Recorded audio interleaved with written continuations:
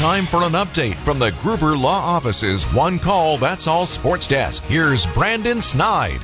Following their day off on Thursday, the Milwaukee Brewers will try to snap their 6-game losing streak tonight at AmFam Field as they get set to host the Pittsburgh Pirates for Game 1 of a 3-game set.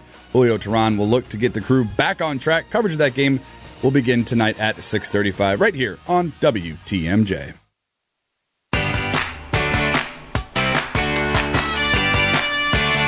Brewers 360 sponsored by Holiday Automotive. Joining us now on the phone. Rick! It is the president of business operations, Rick Schlesinger. Hello, sir. Good morning.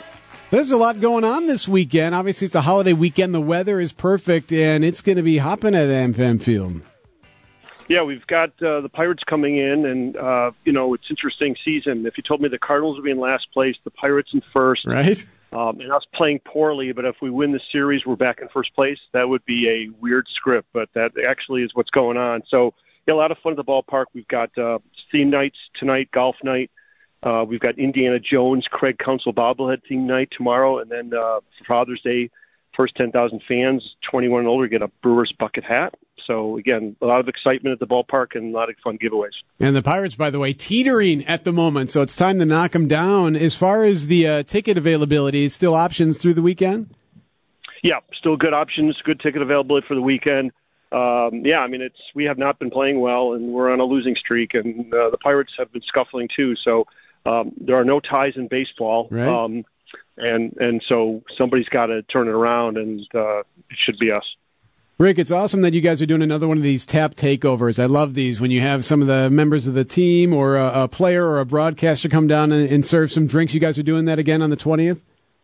Yeah, so Hobie Milner, our lefty relief pitcher, and Lane Grindle, who's our radio broadcaster, are going to be serving beers on June 20th at the first base barrel yard and at our first base ward on the concourse level. And, it's fun. The players love it, and, it's fun for the fans, and baseball, Brewers, and beer. That's a good thing. Right, and Lane is always a heavy pour from what I'm told, so...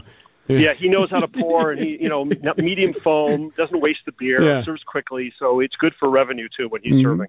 Rick Schlesinger, the president of business operations, joining us for Brewers 360. One of my most favorite times at the ballpark, and we've been to multiple of these events, and my kids will always remember it because they were in Little League and they did it. It's that night, that's the Little League night, when everyone is in there, they're wearing their uniforms, they get to walk on the field.